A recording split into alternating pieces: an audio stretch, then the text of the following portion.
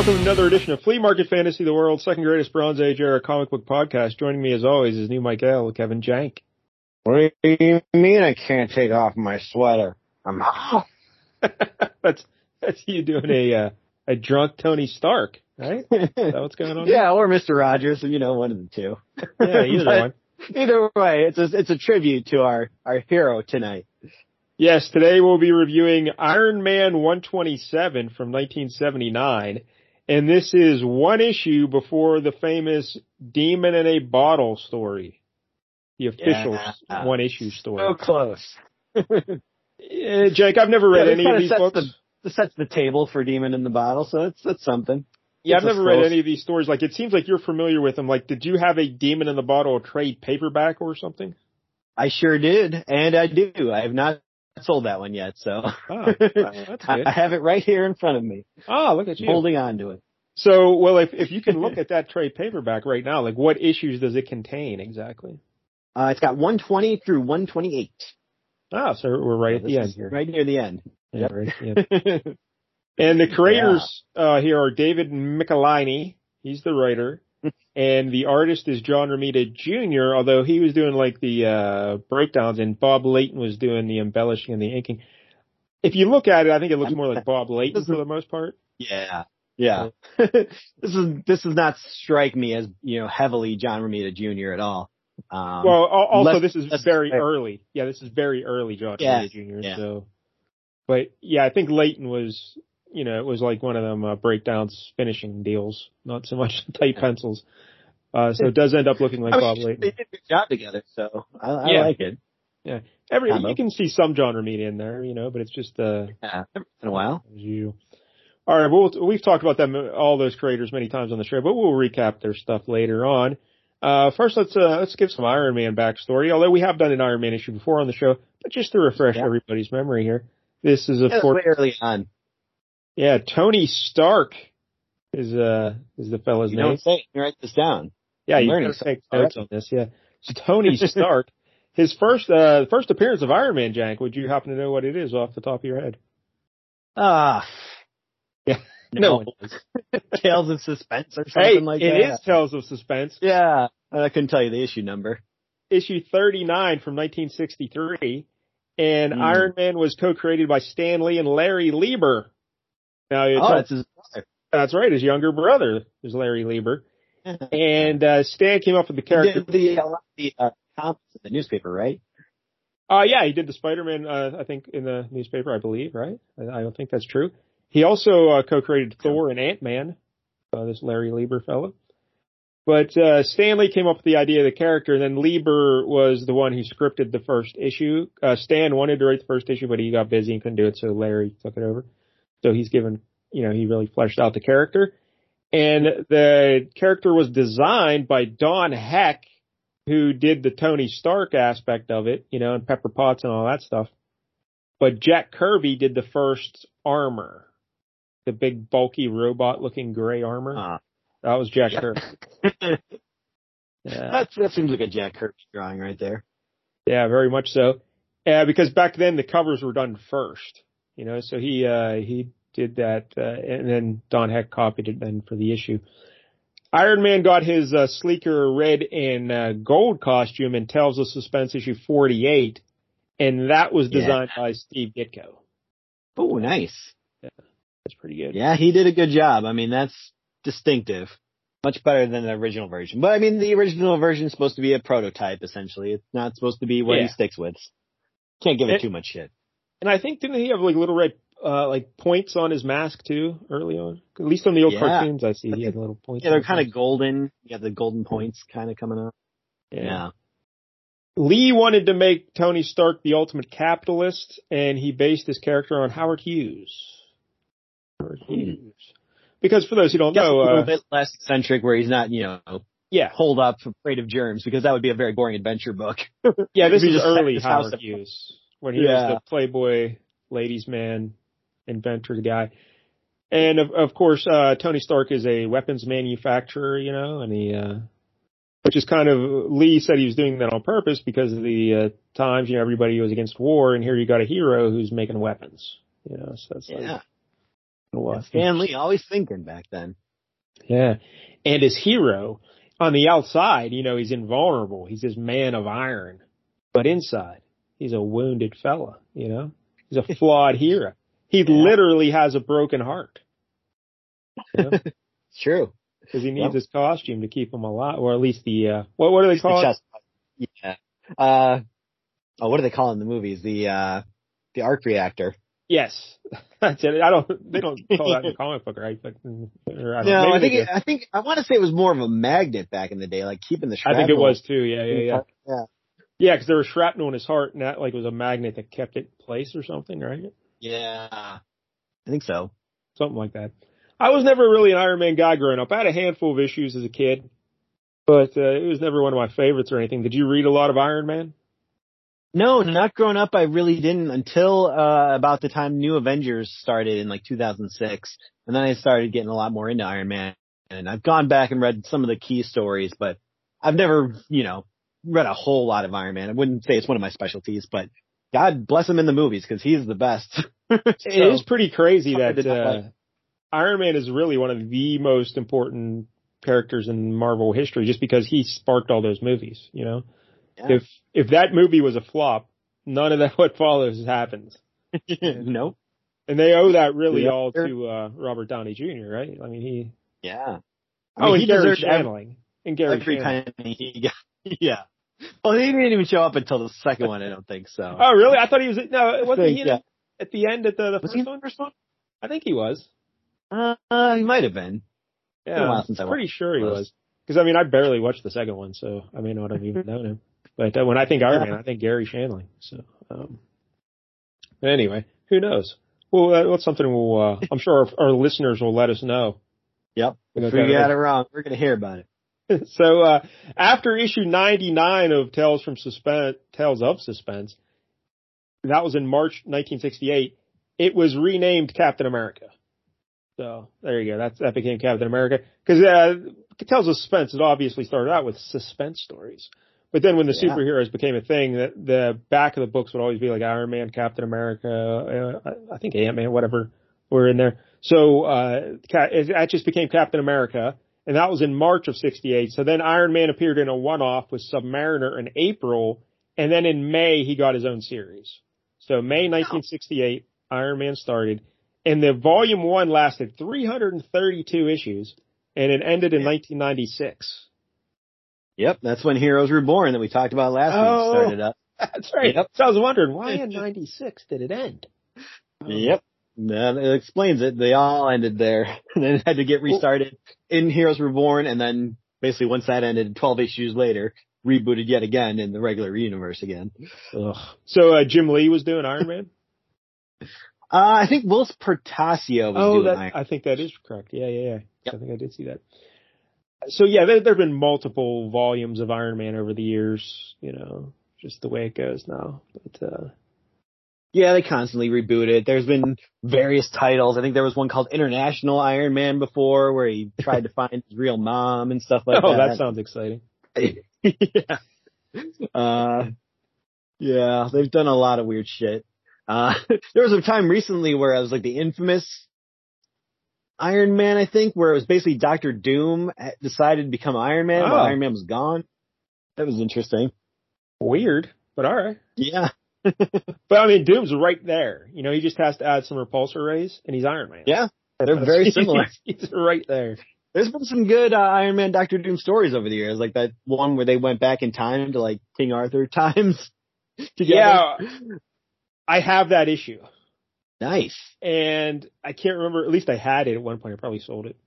But I remember having it when I was a kid. That was either 150 or 200 or 250, one of those. Yeah, 250 maybe, I want to say. Somewhere. Yeah, maybe somewhere. It was one of those anniversary type numbers, I remember. Mm-hmm. So, all right. A couple other characters in this book. Well, there's a lot of villains in this book. Boy, are there. Yeah. Well, we're not going to go background on everyone, but the main villain is a fellow named Justin Hammer. Mm-hmm. Everyone will remember from the second movie. Yeah, he was played by Sam Rockwell. Yeah, but in the comic books, he's a much older fella. Yeah. He's like an old man. Yes, he is. Is it an old man with like what's that, an ascot? Yes. Yeah. Charles Nelson Riley. Yes. But Justin Hammer is an unscrupulous British industrialist and head of various international design and manufacturing firms. He makes weapons by Hammer Industries. So he's basically the rival of Stark. What is Stark's company? Stark Technology? Or Stark Industries at this time, I believe. So they're both industries. It's changed a bunch over the years, but yeah. So this Justin Hammer fella, he was his first appearance was Iron Man 120. So oh wow, yeah, I would have thought he was way earlier than that. Oh. And that's 1978, just 7 issues before this. And he was created by David Michelinie and Bob Layton. There's another character in this book. Paperback I got right here. Yeah, there you go. First appearance of Justin Hammer. And there's another character in this book we should probably mention. Her name is Bethany Cabe. Are you familiar with her at all? Sure, yeah. She's come back many times throughout the years. They seem to keep bringing her back every couple years. Yeah, I had no knowledge of who this woman was, but her first appearance was in Iron Man 117, 1978, created by Michelinie, Layton, John Romita Jr. But basically, she was married to a fella, and he was a boozer, and she thought he died in a car wreck. And she always had a lot of guilt that she didn't do more to try and get him off the booze and the drugs and whatnot. So she was living with that guilt. And then it turns out, though, Jack, that her husband was not dead. Oh, snap. Yeah, so he was actually kidnapped. I don't know who he was. He was some like ambassador or something. I don't know. But he got he was being held prisoner, and they were interrogating, trying to get secret information out of him or something. And then Bethany and she's off noodling with Tony Stark while he's just being kidnapped. Yeah, then she finds out that her husband's still alive. She's like, oh, no, we got to go save my husband. So they go and save her husband, and then things go on. I don't know. Her husband, it's a very long, convoluted story. But basically she ends up leaving her husband because it turns out he's just a jerk, you know? Oh, yeah. So just a garden variety jerk. Yeah. And then her and Tony they're on and off a few times, but he keeps hiring her. She was a private eye at some point. I don't know, or some sort of security person. So she becomes like the head of Stark Security. Guys in the Marvel universe. Yeah. But she's like the head of security for many different Stark companies or something over the years. So she's pretty regular character, the whole time with Iron Man. But yeah, I never heard of her. Yeah, she's pretty popular. She's definitely showing up a bunch. Like, honestly, I would say she's more of a recurring love interest than Pepper Potts is in the comics. Really? Like, yeah, because Pepper Potts, I believe, was married to Happy Hogan for a good while. Yeah. We talked about this on the LCS show, but currently I'm still watching those Marvel superheroes cartoons from 1968, and they're pretty great. And you can find them on YouTube. But basically, they just take the early issues of all these heroes and they just put them up as a cartoon. And so in these early issues of Iron Man, Happy Hogan is like into Pepper Potts, but she is just smitten with Tony Stark. She wants nothing to do with Happy Hogan. Yeah. Look at that. Persistence pays off, I guess. Foggy and Karen Page situation going on there. Yeah. All right. So I think those are all the main people we need to talk about in this book, but let's look at the cover, Jank. Why don't you describe it? All right. Well, we got the corner box there, the little green box with Iron Man kind of running, as he, often does when he has jet boots that he can fly around. He does a lot of running. It says Marvel Comics Group. We got the black banner across the top, and it says the Invincible Iron Man. The logo is very cool. It's like riveted and looks like iron. So that's cool. Looks like iron beams. It's got like a yellow, very kind of pale yellow background with the action lines shooting all over the place. And it says all alone against the super army. And we just get Iron Man just in the middle of a fracas, just standing right in the middle, punching Blizzard in the face, while a bunch of other villains are all piling all around him. We got the Constrictor there, Man Killer, looks like Whiplash, the Melter, Porcupine in the back there, Leapfrog, a whole bunch of people. Well, I'm sure we'll talk about later in this issue. Yeah, it's pretty impressive that you can name all these heroes. These are like a buffet for Scourge. That's the level of villains these guys are. I would not be surprised if many of these run his hit list. Yeah, Scourge would eat well at this gathering of villains. It's drawn by Bob Layton. Yeah, it's a heck of a cover. It's like if I was a kid and I saw this, I'd be buying the hell out of this book. Yeah, that many villains, like for this amount of money? Yeah. 40 cents? What a deal. Give it to me. What a deal. So, all right, we open it up, and the Invincible Iron Man. When millionaire industrialist Tony Stark, inventor extraordinaire, garbs himself in solar-charged steel mesh armor, he becomes the world's greatest human fighting machine, the Invincible Iron Man. How about that? It's a great splash page of Iron Man, like, I guess he's using his repulsor rays, or he's just throwing people. I don't know. I can't tell exactly what he's doing. Yeah, that's like repulsor rays to me. They're shooting out of his hand, well, bright and yellow. Yeah, he's launching all the villains off him, and the name of the book is A Man's Home is His Battlefield, because they're fighting at Justin Hammer's estate, which has a trick to it. We'll learn later. Yeah. Justin Hammer. This narration boxes on this first page kind of was weird to me. They're just explaining the whole "a man's home is his castle" phrase and stuff like that. Like, that was a little overdone, but after that, I thought the writing got a lot better.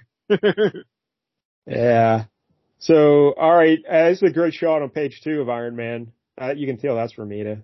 That looks, yeah. And then Justin Hammer, you can tell that's Romita too, I think. But, yeah, Iron Man's like, I don't get it, Hammer. What's a businessman like you doing with a goon squad like this? Hammer, really, Iron Man. Really? I would have thought oh yeah, you do Justin Hammer. You're good with the voices. Yeah. I would have thought the explanation quite obvious. Haven't you ever wondered where some of your foes get the money to develop weapons, pay their bail, replace broken equipment? It is my pleasure to offer sanctuary and financial aid to those particular gentlemen and ladies for a mere 50% of their profits. Oh, is that all? Just 50% of the profits? Yeah. I think that's what the Tinkerer does, so I guess he's in competition. You know, whoever wants, certain villains, they gotta outbid each other.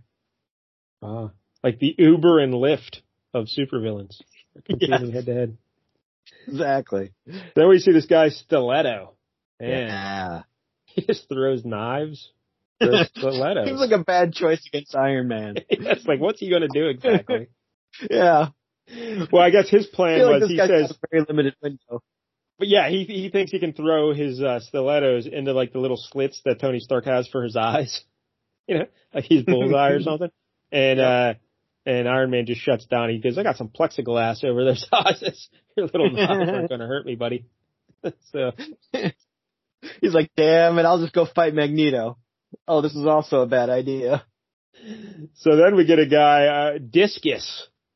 Yeah. Because if knives don't work, you know it will. Plates. That's yeah, like Captain America's shield, but tiny. What did he think was going to happen when he's throwing those at Iron Man? I don't know. It seemed like a really bad idea all along. And then we find out Iron Man is, covered with magnets. Obviously, he's got reverse magnetic fields that he can just activate, and they just fling the discuses right back at Discus and hit him in the face. And Stiletto, too. He takes out Stiletto with him. Justin Hammer, man. What were you doing? You're just wasting your money on these clowns. I mean, I guess against somebody else, they might have had a chance, but not against Iron Man. Yeah, maybe. This is all a bad idea. Like 3D, man, they can take him. I don't know. That's a real shot at 3D, man. I don't appreciate that one bit. But, Justin Hammer, he's like, hey, you can't take them on one at a time. Oh, wait, I'm sorry. This is you again. I took your part. Fools. No one of you is a match for Iron Man alone. Your only chance is to attack en masse. Yeah, so that's what they do. We don't even know what that means, but they're all into it. Yeah, there's the Beetle, Spider-Man villain, the Beetle. I remember that guy. He's in Beetle. there. Oh, and there's that, who's that water guy? We encountered him recently. Wizard, I think? Yeah, he was in that Scourge issue, right? Because he almost got whacked by Scourge, but he was late to the meeting, remember? He was the one who discovered all the dead bodies. And he met with Captain America on the pier there. Yeah, that's right. That's right. Hey, all right. It's all coming together now. Kmart version of Hydro Man, essentially. And, so the big fight goes on. Beetle grabs Iron Man, and Iron Man says, hey, let's take this fight outside so there's more room. So he goes flying through the roof of Hammer's house. And then he just reaches behind him, grabs the Beetle's wings, and rips them off. Yeah, he's like, we're going to do an entomology experiment. We'll see if a beetle can fly without wings. Yeah, and then here comes Leapfrog, because he's always dangerous. Again, he can't even take on anybody. I think Speedball beat him in that annual. So Iron Man grabs up the beetle's like little sticky fingers that he's got, and he swings them around and throws them into Leapfrog. So that's two more doofuses taken out.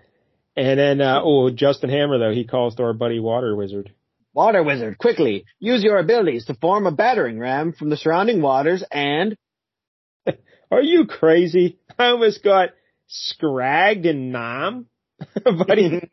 And then I only had an army to fight. You learned Nam. The only thing my water-forming powers are going to make is a surf scooter to get me the blazes out of here. So long, Hammer. I'll send you a check for the bill you paid. Oh, that's nice. He's reimbursing him. Nice. Yeah. He knows where his bread is buttered. He's not going to fight for Hammer, but he'll make sure he's paid up. Yeah, how does this work exactly, Jank? He makes water into a water scooter that he stands on. And I was like... I mean, I guess it works. Green Lantern could do it all the time with his weird constructs. So why not? That's a cosmic power ring. This is still just water. Yeah, I don't know. Maybe if you can control the density of the water, you can make it kind of solid enough to sit on. So, all right, so they got to keep fighting, and more bums trying to take down Iron Man, and he's just ripping through all of them. At one point, if this is drunken Iron Man, like, he's doing an amazing job. He's a functional alcoholic. Maybe he can stay on the soft. Yeah, he's taking these guys out super easy. So Constrictor wraps him up in his coils there, and here comes Man Killer. She's a foxy lady. Yeah. Man Killer. Are you familiar with her work? I've never encountered her, I don't think. Well, I've read this story before, so yes, but I can't remember if I've ever seen her in anything else. Yeah, she looks tough. She's a redhead, and but I don't know. She's just coming right at him. But Iron Man, now this confused me because Iron Man is right there, which is a weird color. Yeah, but Iron Man is tied up in Constrictor's coils, and Man Killer is walking right up next to him. And then Iron Man says, "What? With my image projector, you won't know which one is me." And he makes like 10 different Iron Men around her in a circle. Hey, Man Killer. None of which are being held by coils. Yeah. He's the one who's right behind them, held by coils. What's so confusing about this? Yeah, apparently in the 70s, as we learned with that Spider-Man comic, whenever there's illusions, even if they make no sense at all, you still have to try to hit them, like Spider-Man punching that wall. Yeah, so she's trying to punch all these other Iron Men, and they just keep disappearing.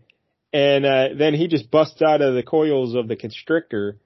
How does he do it? I don't know. He does it with something. Yeah, well, he's got adamantium coils, so he can't break them, but he, like, has enough strength to kind of lift them off of him, so, like, to make enough space for him to just kind of slip out.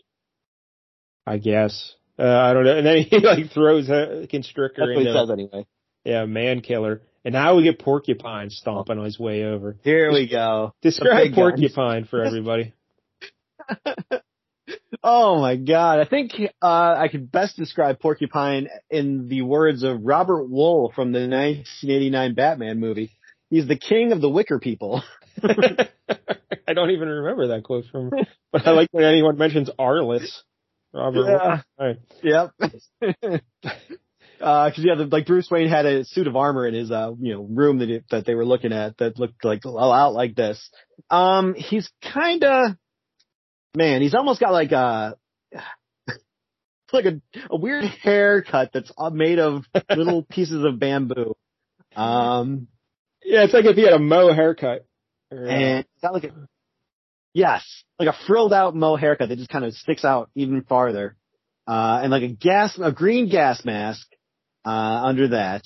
And then an entire suit basically made of the same type of bamboo shoots. And there's like a shoulder area that's basically like that same haircut. Just imagine it again over his shoulders. And then another layer kind of going down each arm. There's a couple different slots where there's like little bamboo and then underneath it another layer of bamboo. And the same thing going way down. He looks morbidly obese, but that might just be this suit. Because I guess we do see him without it later on. Yeah, it is pretty much just a suit. So the porcupine's it's incredible. It looks terrible to walk in or do anything in, but man, it's pretty awesome. Now I remember when I was reading newer Marvel comics. Wow, this was probably about 7 years ago now. But I was reading some Spider-Woman, and she had a baby, you know, and one of the babysitters she had for the baby was Porcupine. That doesn't seem like a very good choice. It's a little weird. But anyway, so Porcupine, he says, "Bah, those amateurs may have given you a little trouble, Iron Man, but now you face the Porcupine, and the concussion from my mini grenades should stop even you." And he opens up, it looks like he's got little nipples, but they're grenades. And a little hatch flips up. So Iron Man, Jank, he's like, I can't let him shoot those grenades at me because, I'm in an invulnerable suit of armor and I'm sure they would really hurt me. But what I'm going to do is I'm going to jump over and double axe handle smash the door for the grenade shut on his belly there. And then the grenades will go off inside Porcupine's suit and murder him. But yes, murder him completely. But it doesn't kill him. It just blows off his bamboo outfit. He's left there just wearing his kind of orange long underpants. Yeah, and he's not morbidly obese. He looks kind of jacked, actually, Porcupine. Yeah. But my question is, if they won't even murder him underneath his suit, you thought they were going to hurt Iron Man? These grenades? Come on. Yeah. What are we doing here? That's pretty, yeah. Apparently bamboo is better armor than you would expect. This is like the JV team going up against, all varsity. What are we doing? No chance. This is probably why Iron Man never caught on that much, because even when all his villains are fighting, it's like, who would you think of as the greatest Iron Man villain? Like, I don't know. Mandarin. Mandarin, would that be number one? Yeah, I'd say that's got to be number one. I guess he did some stuff with Crimson Dynamo and Titanium Man, and that those seem like natural guys to fight him, That definitely makes sense. But otherwise, it's not like he has his rogues gallery like Spider-Man does, or He does have his rogues gallery, but unfortunately, this is them. So yeah, like top notch. Hall of Fame rogues gallery. Yeah, because even Captain America's got like 3 or 4 really good ones, and then a bunch of scrubs. But Iron Man just has a bunch of scrubs, so that is a problem. It is a problem. Yeah, it sure is. All right, so Justin Hammer's very mad. He's got his personal security team, and they all look like, I don't know, dressed like crickets. What are they? They're all in green outfits. Yeah, quite the look. So then the good guys show up. Tuffy Rhodes, not our Tuffy. James Tuffy Rhodes. Different Tuffy. He shows up in like a police helicopter. And kind of a coloring mishap. Iron Man, but I thought you was illegal. Every black character had to talk in jive in the 70s. Yeah. It's something that happened. We apologize years later, but yeah. And then look in the second panel there, he's got a Caucasian hand holding up the megaphone. It's quite weird. But James Tuffy Rhodes is transplant. Because I think Iron Man, before this story, I think he was accused of murdering somebody, right? Yes, he did murder somebody. I think it was like some diplomat guy. And he did murder him, but it was his repulsor blast kind of doing it on their own. Like he was not in charge of it. Somebody was remote controlling the armor. Okay, there it is. Got to see here. Yeah. Because I thought the explanation was he wasn't controlling the armor. So I thought that meant he wasn't in the armor, but you're telling me Stark was in the armor. Yep, he sure was. He just was not the one in control. All right. Justin Hammer is going to flee because, Justin Hammer's estate here, it's on the water, but it has a little trick that it can do. Yeah. Turns out it's kind of like the SHIELD helicarrier. It can just, lift itself up. It's got these little, hovercraft jets underneath it that can lift it and he can drive it away like a boat. And I guess he's trying to get to international waters. So then they won't have jurisdiction to arrest him. Because I was going to say, like, it's not like you're going to outrun Iron Man. You're a state hovercraft. Yeah, probably not. But he goes humming away, but Iron Man says, we're not going to let you get to international waters. He goes flying straight up in the air real high, and then he comes crashing down and just like spears it like Roman Reigns. And boom, crack-a-coom. And it like splits the whole hovercraft estate ship in half. And everyone's sinking. But Iron Man pulls out some clown from the water, but he doesn't get Justin Hammer. Like, who's this guy? He pulls out the guy who apparently created the device that was controlling him. So he needs this guy to keep his name. So that's why he goes after this guy. But how did Justin Hammer escape exactly? He's an old man. Yeah, that's a good question. Maybe he got Water Wizard to come back and give him a ride on his water scooter. Yeah, because they just say, that Justin Hammer escaped. How? He's stuck on the estate ship, and it just cracked in half. He's just swimming? He's just going to swim for it? I mean, come on, you can find him. He's got to be right there. Got to have backup plans. Come on. He had a floating island. He's got to have like a plan C. That was plan B. Time to go on to the next one. So the police mop up is swift and efficient, and soon on Monaco docks. So Hammer wasn't one of the POWs, huh? No, blasted, he got away. But the police say that that other evidence they've got should do the trick. And then we see Tony Stark in his like 70s outfit, opened up shirt, butterfly collar. Yeah, and he goes up to Tuffy Rhodes there, and he's like, "Hey, it looks like Iron Man's on the way to being cleared, and I couldn't have done it without you, Rhodey. Thanks." And he says, "Hey, Jackson, I was just doing my job, and it was a gas." He doesn't even know his name. Jackson is something. Jackson. That's what cool guys call everybody back in the 60s and 70s. Hey, Jackson. Yeah, common term of respect. So then the news report on Iron Man. Cool. Arnold Jackson. Yeah, Arnold Jackson's the man. So they clear Iron Man. He's getting interviewed on TV on CBS. Look at that. Good on CBS is interviewing Iron Man. And Mayor Ed Koch of New York returns Iron Man's suit to him because they had confiscated it. Yeah, they're like, we're not even going to charge you for wearing your other suit, which you shouldn't have been doing. Yeah, I'd like to see Ed Koch become Iron Man. Just have him. Like, do you even remember Ed Koch? Mayor. You have any knowledge of Ed Koch? Yeah, see, when I was a kid, Ed Koch, he was pretty famous. He was on he's on TV all the time as the mayor of New York. So, he was, nowadays, yeah, no one really cares. But back then, Ed Koch was a star. So anyway, Iron Man, he walks outside, and there's a little girl there in a JR Jr. fan club. That's a John Romita Jr. fan club t-shirt. She's a smart little girl. She drops her little dolly there on the street. Iron Man bends down to pick it up, but she's terrified of Iron Man because she says, "Hey, no, Mommy, don't let him get me." Go ahead, finish it.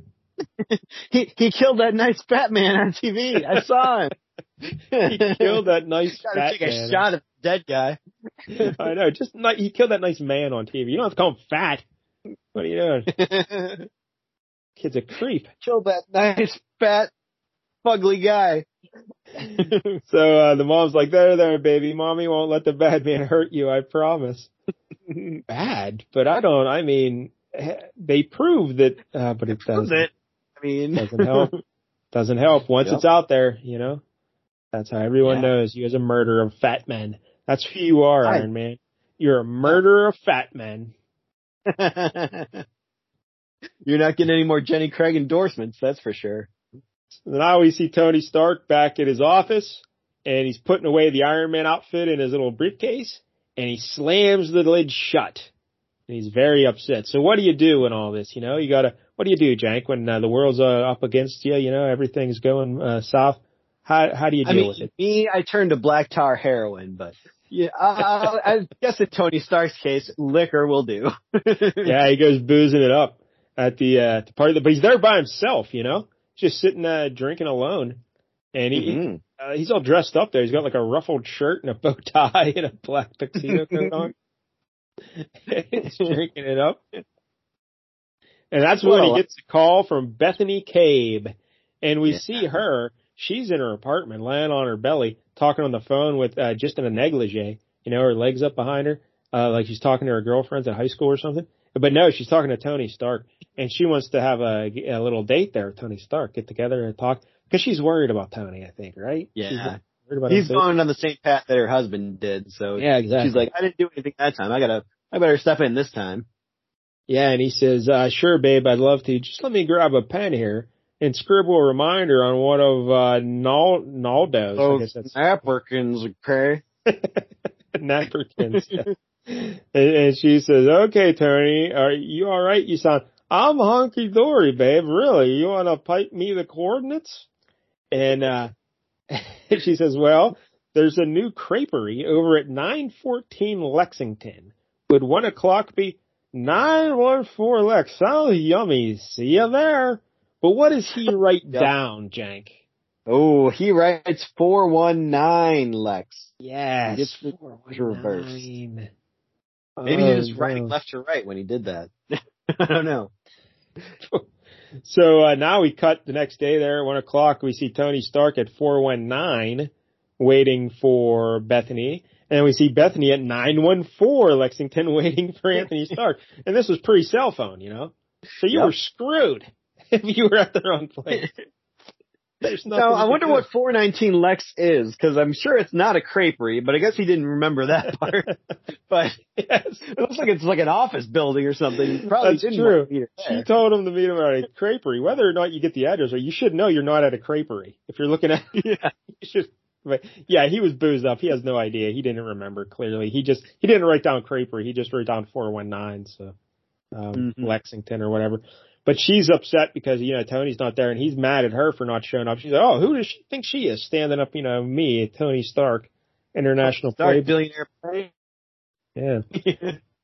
So he's all mad. So now we cut to what is this, Avengers Mansion, I guess, and there's Jarvis doing dishes. Yeah. What a thankless job. You think it's Stark Enterprises would hook him up with a dishwasher. But no, he's got it built by hand. Man. Yeah. For Jarvis. It's a bum gig.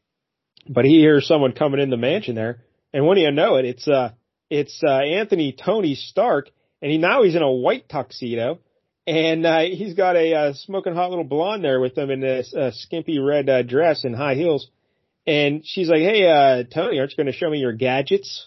You know, you're going to show me. And that's he promised. And he's going to show her around Avengers Mansion, all the top secret technology. And Jarvis is like, what are you doing? You can't be showing this lady top secret stuff, you know? That's okay, old buddy. I was just showing Miss Sunrise here some of my latest gadgets. They're brilliant, even if I do say so. And she's like, oh, I think you're cute. And Jarvis is like, but sir, the equipment is classified. Mr. Gyrich found out, he'd be most upset. Yeah, what was Gyrich's first name? Henry Peter. That's right, because he was always giving the X-Men the business too, right? Wasn't he always monkeying with them too? He was like the Avengers liaison to the government for a while, and then it was just very anti-mutant. Oh yeah, anti-mutant piece of dirt. Yeah, Henry Gyrich. So then Stark's he says, no, you can't suggest. I'm tired of being pushed around. You're just a butler, Jarvis, a servant, and in the future I'll thank you to remember your place. And Jarvis gasps. Like a lady from the 1800s. He puts his hand up over his mouth. And then we get a shot of Jarvis looking very upset. And then this is just narration. Jarvis is a butler, the best. And so he doesn't react with the shock that suddenly fills his soul, with the hurt that widens his eyes. He merely answers, yes, sir. As you wish, Look at sir. that detail in Jarvis's comb over. Yeah. It's quite the They really went at it. So Tony Stark, now he, even though he speaks a little drunkenly, his thoughts seem pretty clear here. He's like, I didn't mean to snap at Jarvis. I don't know. Anyway, but then the blonde grabs him and she says, oh, come on, Tony Woney. Ain't you going to show me that special invention you want to try out? What do you think that is? Some sort of sex toy he's doing with the... I think it's just dick. Sure, Amber, whatever you say. So the next morning, Tony Stark wakes up and he's got like the lady's stole that she was wearing wrapped around his neck, and he's at his desk, and he's got the flower that was in her hair is now in his hair. He's like, oh God, I'm still wearing the tux, so I don't know what the heck happened last night. That was the invention, some sort of clothes swapping invention, and then they got him back. I don't know. But, he has like a secretary, Mrs. Arbogast or something. Is that it? I don't know. Mm-hmm. But she buzzes and she says, hey, Mr. Jarvis wants to see you, sir. He says it's rather important. And he says, okay, send him in. So, wait a minute. He's now at his office. So they had sex back at the Avengers Mansion, and then he goes into the... that's quite the bender. I don't know what the heck happened. Because he's still, so even though he's no longer at the same location, he has the flower from her in his hair, and he's got the stole around him, and he shows up to work like that. He's gone. He's still fully clothed. I don't know. I need someone to explain these missing hours. It seems like a lot happened. I don't know what happened. But, so anyway, Tony Stark, why don't you say what he says though, Jank? He says, okay, send him in. Could you make it quick, Jarvis? I got a headache bigger than Adrian Barbeau's. Yeah, I was going to say big. It gets cut off. Yeah. But then Jarvis says, what I have to do won't take but a moment, sir, just long enough to tender my formal notice of resignation. And he hands him a letter there, and then Stark takes it. Oh, to Stark. Oh, well, ouch! What do you mean? I know we had a disagreement last night, but surely that. No, sir. One in my station expects occasional stern treatment. However, in consideration of recent trends, I thought it might be best for all concerned if I were to seek position elsewhere, where I might be less of an irritant. I hope you understand, sir. And Jarvis leaves him. Yeah. So, and then Tony Stark. Do you know the controversy with that resignation We'll get into that in a second.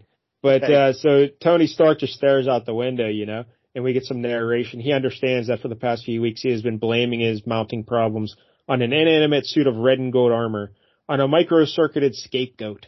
For it wasn't Iron Man who had yelled at Jarvis, who had been behind any of it. Tony Stark shudders slightly, understanding at last that the root cause behind the tangled, strangling web that his life has become was and is himself. And then he says quietly, God help me. And the image... describe the image, Jank, for the people. He's kind of looking out the window, pressing his hand against the glass of like a sliding glass window. He's got like a framed picture of Iron Man in his office there, which is nice.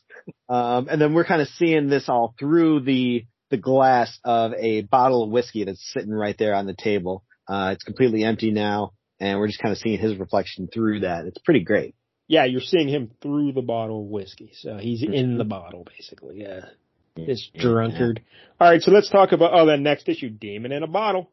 That's the big one. He's in it. Right, so let's talk about the resignation letter, because in the digital copies we're reading, it's all like kind of blocked out. Like you can't make out the letters. Yeah, it's blurry. So it resembles words, but you couldn't actually read anything. So why don't you tell the kids what went on with this resignation letter? So I guess in the original printing of this, they didn't mean to actually put any real, words here. Like David Michelinie hadn't come up with anything to put in there. So, it was just kind of up to the editorial office to do something. And they decided to use, somebody who had recently quit Marvel's resignation letter and just kind of copy that and put it in there. Do you know who it actually was? No, but I think Michelinie did intend to have something there. Cause if you go to issue 130, in the letters column, they open up the letters column by Michelinie explaining, like apologizing for what happened. And I think they got switched up. Like whether he was leaving up to the editors or what, but it was supposed to be a resignation letter from Jarvis, obviously. And maybe the whoever did it, cause the way they would do it, what do they call it? Some sort of technique where they put it in like a stencil thing or whatever. I don't know. Yeah. But anything. This trade paperback, it talks a little bit. It's got some correspondence with David Michelinie from February of 2005. Oh, okay. After our conversation about uncovering the original text for Jarvis's resignation, I got to thinking and my memory finally kicked in. I realized that it wouldn't really matter if I did have a copy of that script because the text for Jarvis's resignation never actually existed. Here's the story. Huh. When I wrote the plot, I simply called for Jarvis to hand Tony Stark his resignation. I didn't specify what that document said. When John Romita Jr. drew the panel in question, he had the resignation facing the reader, prominently showing a blank sheet of paper. Someone at Marvel called and asked if I wanted to write something for them to set in print, or if I preferred that they just Greek it in, that is, put in something illegible that just looked like print. I opted for the latter since what was on the paper wasn't really important. What mattered was what was in the character said. Xeroxes of the lettered and inked pages that I received to proofread, long since discarded, had an unreadable paste-up on the previously blank page. Needless to say, when I got my first printed copy of the comic, I was completely surprised to find an actual letter in Jarvis's hand. When I called my editor about it, I was told that someone, they never told me who, had substituted an actual letter of resignation from someone who had recently quit Marvel with certain words changed to make it look like it was part of the Iron Man universe. I could never find out whether this was intended as a joke, a last-minute touch of realism, or someone taking a cheap shot at then editor-in-chief Jim Shooter. Oh, but no. That's basically why I asked if I could write an explanatory notice in the letter column. Well, if we know anything about Jim Shooter and his relations with people in Marvel, I'm going to guess someone was taking a shot at Jim Shooter. Yeah, that's very possible. Yes, they could just slip that one in. Jim Shooter. Yeah, because like the explanation in 130, it makes it sound like they had a resignation letter that they wanted in there, and then they got accidentally misplaced or replaced with this one by accident. But it seems like this was kind of actually intentional to a degree. This was somebody trying to take shots. So also, there's also a little note here that the letter is signed Jarvis, and then his last name is illegible, like it's just scribbled. But I guess later on it was revealed that Jarvis is actually his last name, and his first name is Edwin. Right? Yeah. So that's a little screwy too. So basically, this whole resignation letter was a big mess up. Well, he's like me. I just go by Jank. He just goes by Jarvis. You go by Kev. Everything Jarvis. So you yeah, that's right. So there you go. Yeah, thanks for the extra info there on the resignation letter. And would you recommend people pick up the old Demon in a Bottle trade paperback?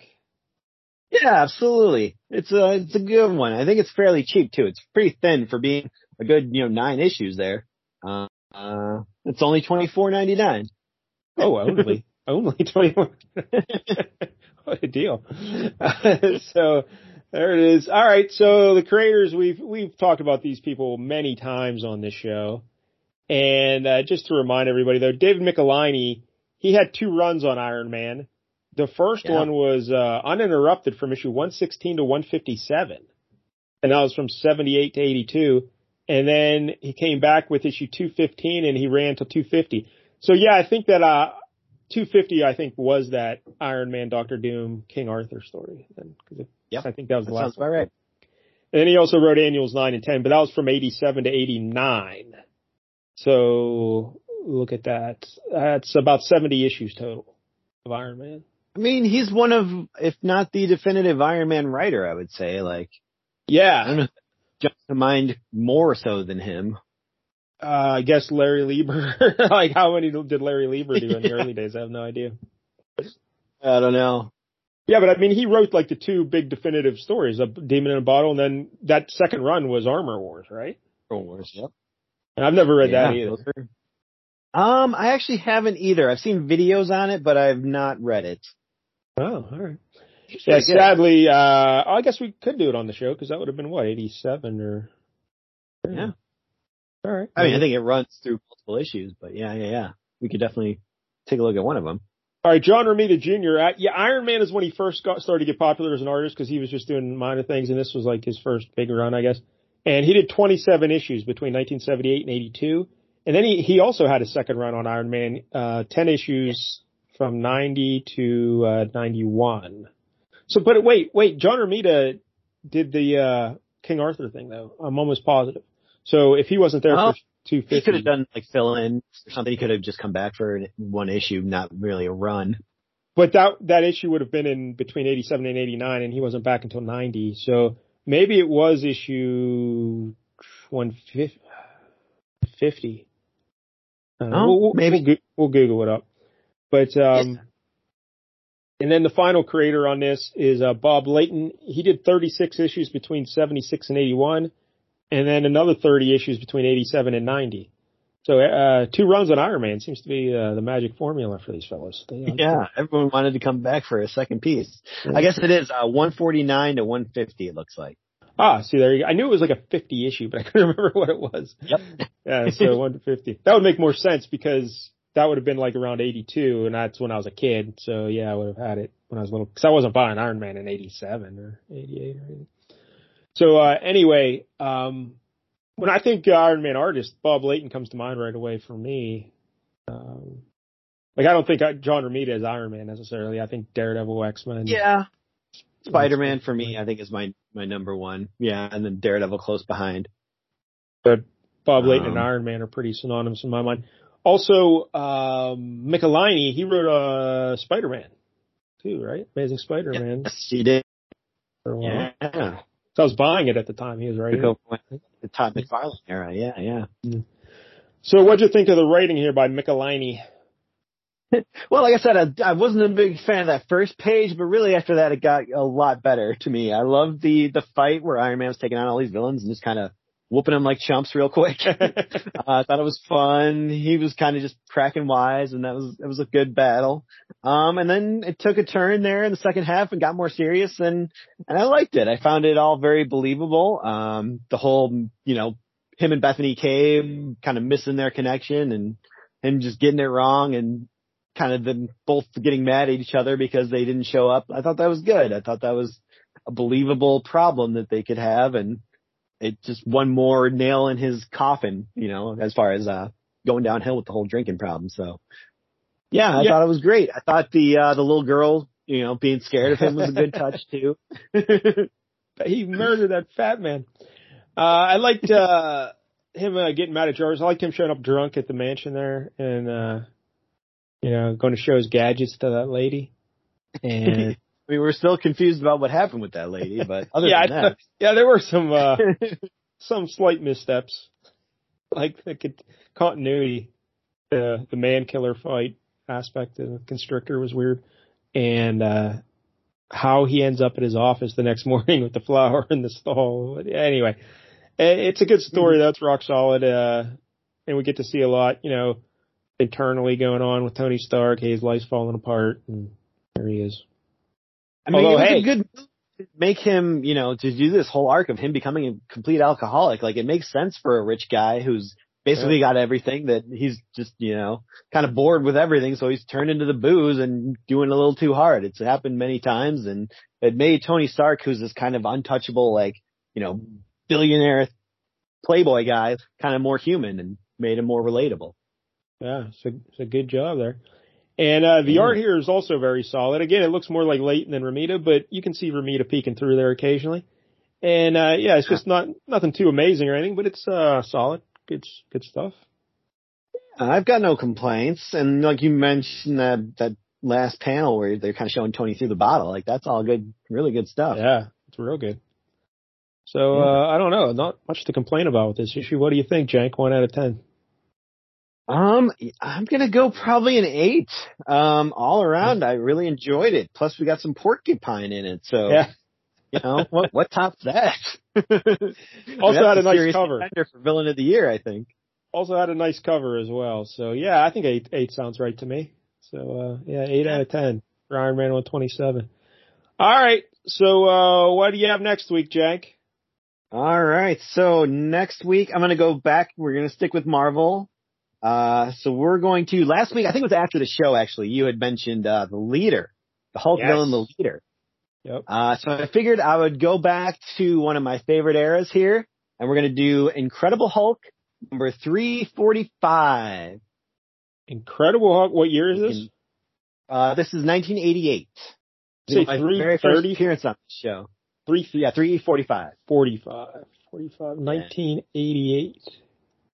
Yep. Yeah, because you had picked a Hulk book before. Where was that in relation to this? Was that before or after this? That was a little bit before this. Okay. So we're talking, is this Gray Hulk? talking about? Yep, sure is. Grey Hulk, Peter David, Todd McFarlane. Oh, this is gonna be awful. This is gonna be awful. I hate Peter David and I hate Todd McFarlane. So wow. How dare you? Peter David is my favorite comic book writer of all time. Wow. That is a bold statement. That is a bold statement.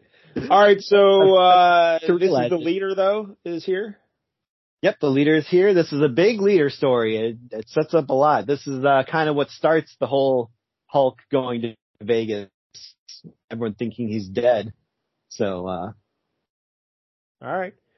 Because like I said, I'm watching those old cartoons from 1968 on YouTube, and there's an episode where the leader, his first appearance, and he conjures up these pink, like, humanoid robot kind of things to fight the Hulk, but they're made out of, like, rubber or jelly. So the Hulk can punch him all he wants. It doesn't do anything to him, you know? And did you see that one? No, I haven't gone back to it yet. It's pretty awesome. It's pretty great. So, there are no jellymen, sadly, so you'll have to live. That's unfortunate. So, all right. So next week, Incredible Hulk 345, Peter David, and Todd McFarlane. Yeah, watch us on YouTube. Leave some comments over there, some questions. Tell us if you have any books you want us to read. I'm sure you'll do that. All right. Until next week, don't get any jank on you.